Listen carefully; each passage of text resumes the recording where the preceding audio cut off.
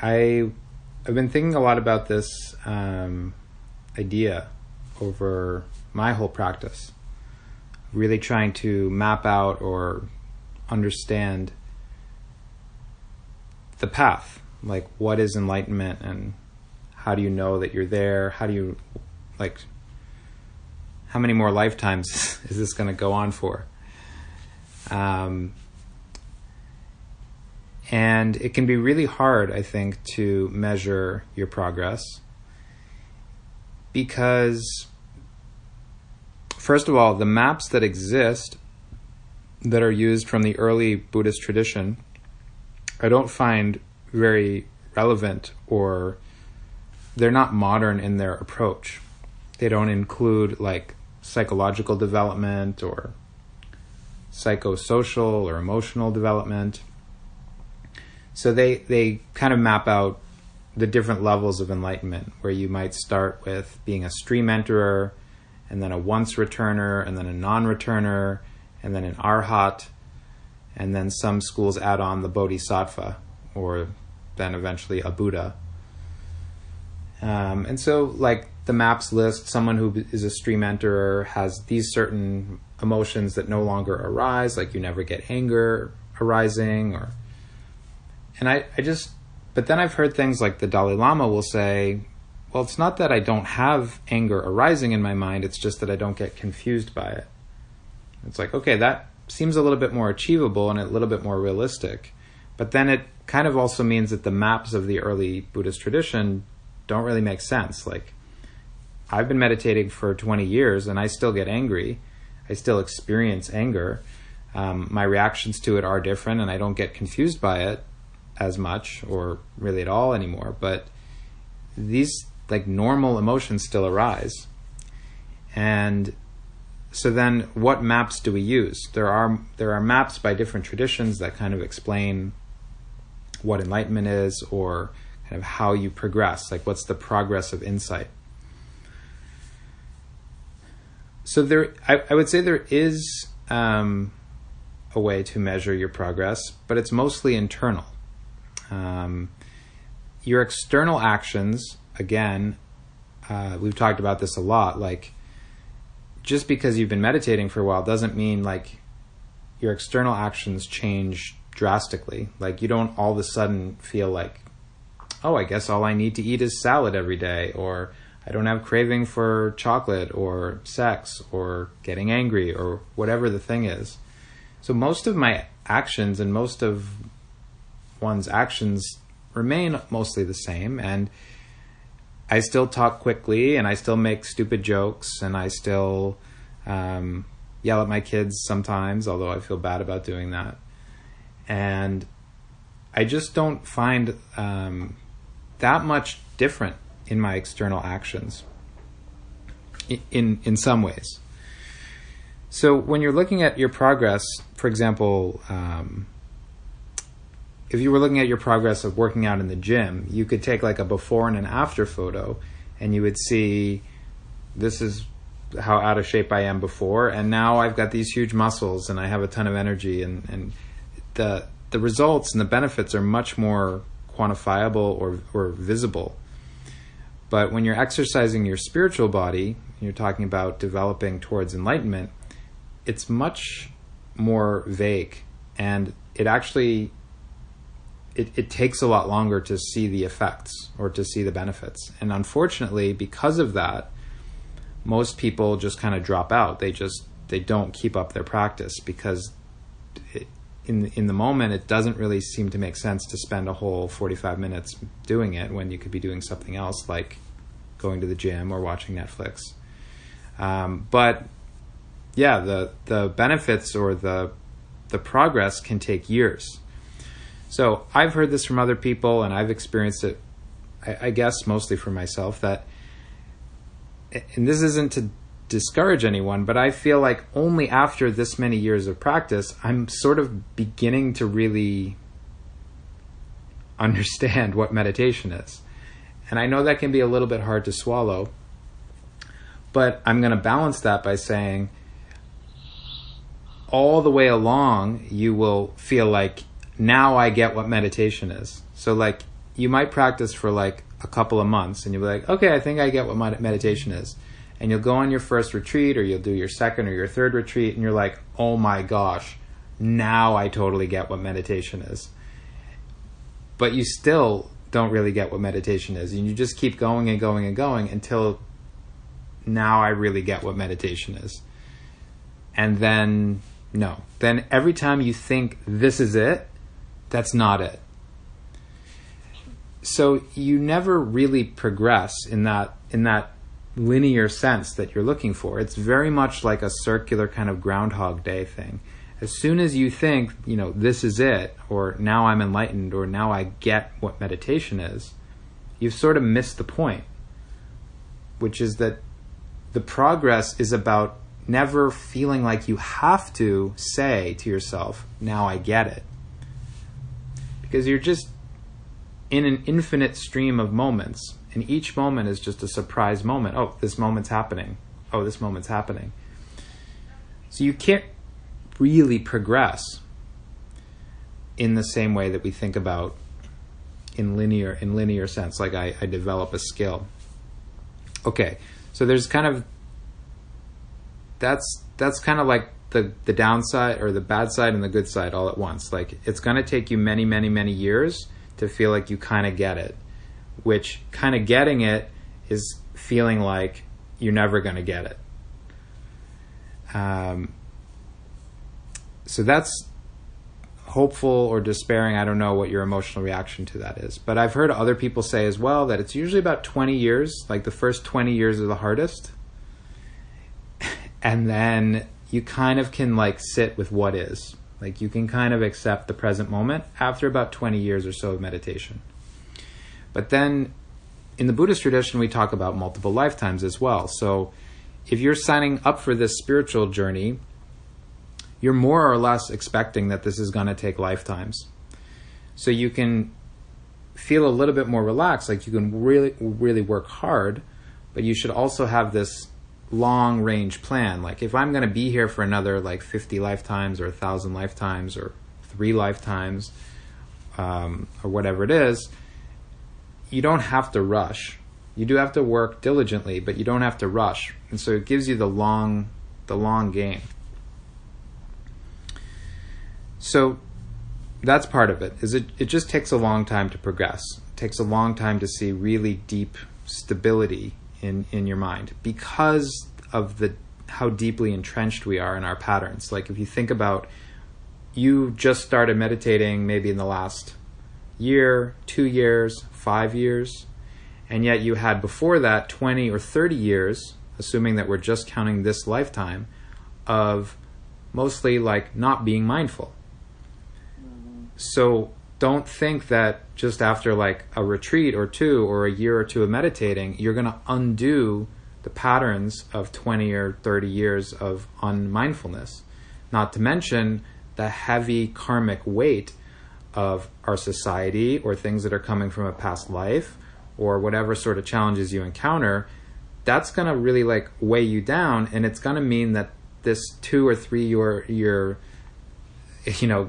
pressure you've put on yourself might take a decade or 2 decades or 4 decades to undo some deeper patterns.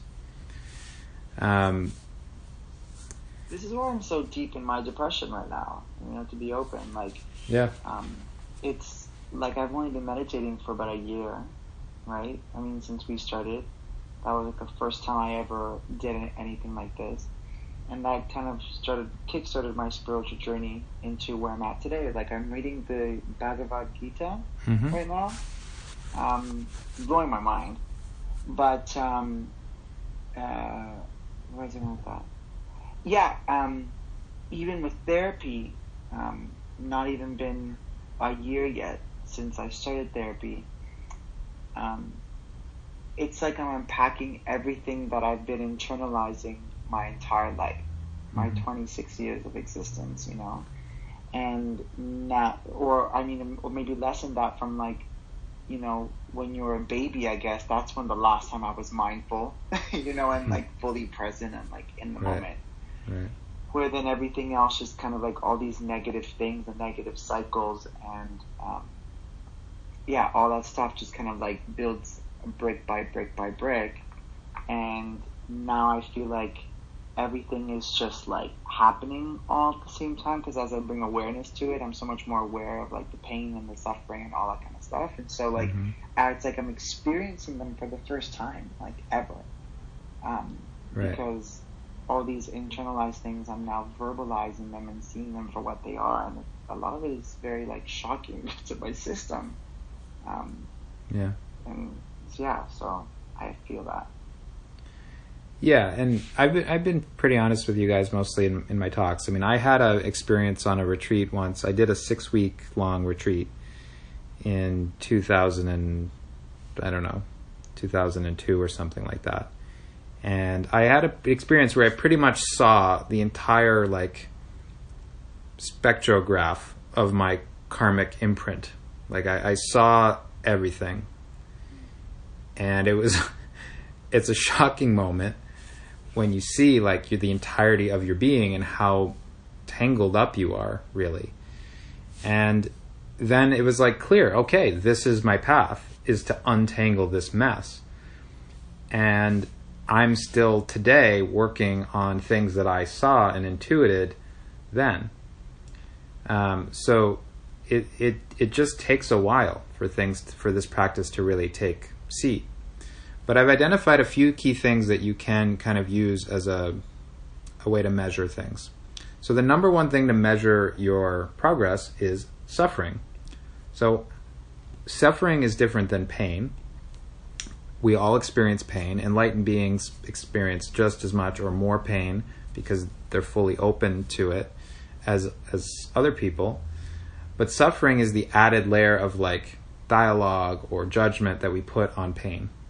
And its suffering is tied up with the me sense or the I ego sense that this pain is me or mine. And if you remove the identification with the pain, it's still pain, but it's no longer me or mine. So you experience sadness, disappointment, pain, failure, all of these things in your life, but you just feel, when you're sad, you just feel the sadness. When you're disappointed, when you're broken, you just feel it. And it's okay to feel it, not having the added layer of suffering. So the Buddhist path is leading to the end of suffering, which does not mean the end of pain necessarily. So if you feel like you are suffering less, then you're progressing. Like that's the number one measuring tool for this path, like as defined by the path. Since the path is moving from the noble truth of suffering to the noble truth of the end of suffering, how much you suffer defines your progress. And I could say I have just as much or more pain than I did when I started. I have just as much or more sadness and disappointment in my life than when I started. But I have way less suffering, like drastically different level of relationship with the pain and disappointment that I have in my life. The second thing you can use to identify your progress is your feeling of how much effort you're putting in. So if you feel like you're working hard at meditation, most likely it means your progress is going to be slow. So it's the opposite of what you think. When you are feeling like you're putting in very little effort and yet still being mindful, that's when you're going to progress more quickly, because there's no agenda that you're putting on your path. So think about that just like you would learn any skill, like ice skating or anything like that. If you feel like you're trying really hard to learn how to ice skate, you're probably not really learning how to ice skate. It's when you let yourself just fall and make mistakes and you get back up and you're just like, you might not be very good, but you're skating and you're not putting much effort into the learning of skating. That's when you're actually learning. So we've talked about this before, the kind of undoing or dissection of the process of meditation by doing what we call undistracted non-meditation. So if you feel like you're sitting down and you're meditating all the time, you're probably not actually meditating. You're probably not progressing in your meditation because you have too much of an agenda around it. When you're just following the natural motion of your life and being mindful without the agenda, that's when progress really takes off. That's when things move much quicker. And this is a bad analogy for people that care about the environment, like we all do. But I experienced these major insights and progress like iceberg. I call them iceberg moments. So if you think about those big sheets of ice on a rocky cliff, as you start meditating, the edges of that glacier or those icebergs, whatever the analogy he uses, it starts to melt, right? And then there'll be that moment in time where it melts just enough, and then you hear this huge crack, and then a big sheet of ice falls off. That's when that just keeps happening, like, whew, whew, whew. That's when you don't have to put any effort into it. When you're not putting any effort into it, there's a grace that happens, and these big sheets of ice are just falling off. All your karma just falls off. That's the measurement that you use, is how much it feels like you're trying to do that. So you'll try to trick the system, and you'll say, hey, karma, I'm not really trying to get rid of you. I'm just over here hanging out, chilling. But your karma knows that you're trying to trick it in pretending to be effortless, which is its own kind of effort. It's only when you give up trying to be effortful and trying to trick the system into looking effortless that you're actually effortless. And that's when things start to happen for you. That's really annoying. Yeah. Yeah. What the fuck? But I get it. I get it. Yeah. It's like, if it always has to be this like event that's like, okay, this is the time I want to meditate, and that's all that it is, then you're not really progressing. It's like when you're like today, I'll tell you, I was on the bus and I did not do anything. My whole trip on the bus, when I would usually fill it with something, usually my phone, I was just like there. And my anchor was the bus driver for some reason, just in the way that his reflection was on in the front room mirror, kept bringing me back to the present when I was like thing. But it was something I had never experienced before. And when I got out of the bus, I just felt so like at peace. Mm-hmm. It was really nice. And so the final tool that I'll share with you, I think it's the easiest tool because it is the most visible to you anyway. So your physical body, like obviously if you work out in the gym and you get huge pecs or whatever it is, like that's visible to other people. But separate from that, but obviously connected in some ways, is what I would call your inner body. So we've done this body scan practice before, or as you're working with the breath. When you close your eyes and you feel inside of your body, and you do a body scan from head to toe or toe to head, you're going to feel areas of solidity, and you're going to feel areas of movement, and you're going to feel areas of numbness, or where there's just areas that are absent, like they're dead to you essentially. Like there might be a part in your left lower back that you can't even feel, like you can't get your awareness into it when you do a body scan. Essentially, if you go on a retreat, you'll probably it's easy around retreat to get this experience, but if you meditate enough on a retreat, you'll have an experience, temporary first, where your body, what feels like a solid object, loses its solidity. Now, one of the traditions in the Vipassana retreats, they call this Abhanga, Bhanga, where your body just essentially feels like a vibrating energy field. And it's an empowering experience, and in a way it's a moment of enlightenment. When you see this thing that you normally think of as a dense and solid body, or me, it feels inside like it just kind of disappears. Like you just kind of melt into this like buzzing field of energy. Like you literally feel this way. That'll be temporary, and then all the solidity will come back, and that's fine. You might even get this experience even without meditating if you just like exercise. Like after you go for a 3-mile jog, your body will just kind of feel like it's not really a body, like it's moved and it's morphed into this kind of energy field. So this will happen to you over time, where the pockets of dense areas or of solidity, they store a tremendous amount of tension and pain or some pattern. And as you work through those things, that area now becomes a vibrating area. And so your whole body over time becomes a subtle body. It becomes a vibrating energy bubble. And you're just in tune with that all the time. You know that there's solidity, but you're not tricked by it. Your consciousness has moved back a level where you're in the subtle body, in this inner body, where everything feels like it's just vibrating all the time. And you understand that it's just passing away, that it's basically transparent to the light consciousness. So if you just close your eyes and you quickly, this is the way to determine how enlightened you are. Just do a body sweep from your toes up to your head and then back down. And if it gets obstructed anywhere along the way, then you're not enlightened. You can actually just take your awareness for a quick sweep. It's like half a second, and you just sweep up and then you sweep down.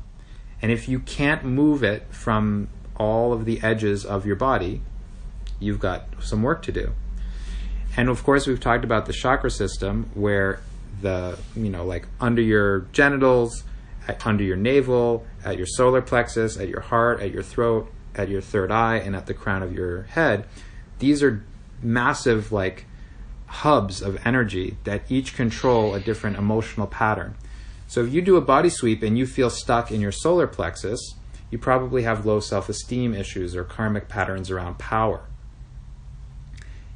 And that's going to feel stuck there. It's going to feel solid there. If you do a body sweep and you feel, or if you get migraines all the time, you probably have a blockage in your sixth chakra, which has to do with light and illusion and vision and clarity of purpose. And so over time, as you keep sweeping up and down the whole body-mind energy continuum, you'll start to see that you're not actually there. There's just this energy field. There's just these sources of energy, and there's no solidity whatsoever. But I find this is the simplest way. Every night when you lay down to bed, or every day when you meditate, just do a quick sweep. You'll know exactly how enlightened you are, because you won't be able to move the energy through a certain area of yourself. And as you progress, you'll see, oh, right, now I get it. Enlightenment is when this whole body-mind becomes transparent to light, to the consciousness that's behind it. And then you start to oh, that's what it feels like to be enlightened. Now I get it. And these pockets of solidity just keep melting. And then you'll have iceberg after iceberg after iceberg after year after year after year. And then the body just remains this vibrating thing that you just kind of work with and you deal with, and it expresses the light that's behind it. It becomes a channel or an instrument of this light. So suffering, feelings of effortfulness, and a simple body sweep here and there, looking for areas of solidity or subtle movement. Those are better ways of determining how enlightened you are than, do you talk slowly? Do you stop using swear words? Do you walk around wearing robes? Are you happy all the time?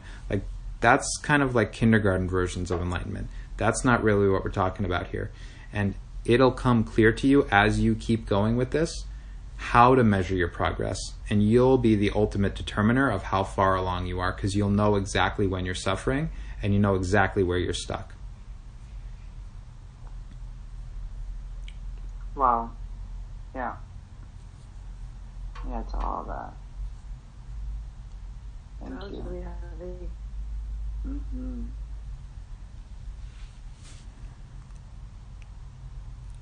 But you will get there. In this life or another. What's that? In this life or another. Yes. In this life or another.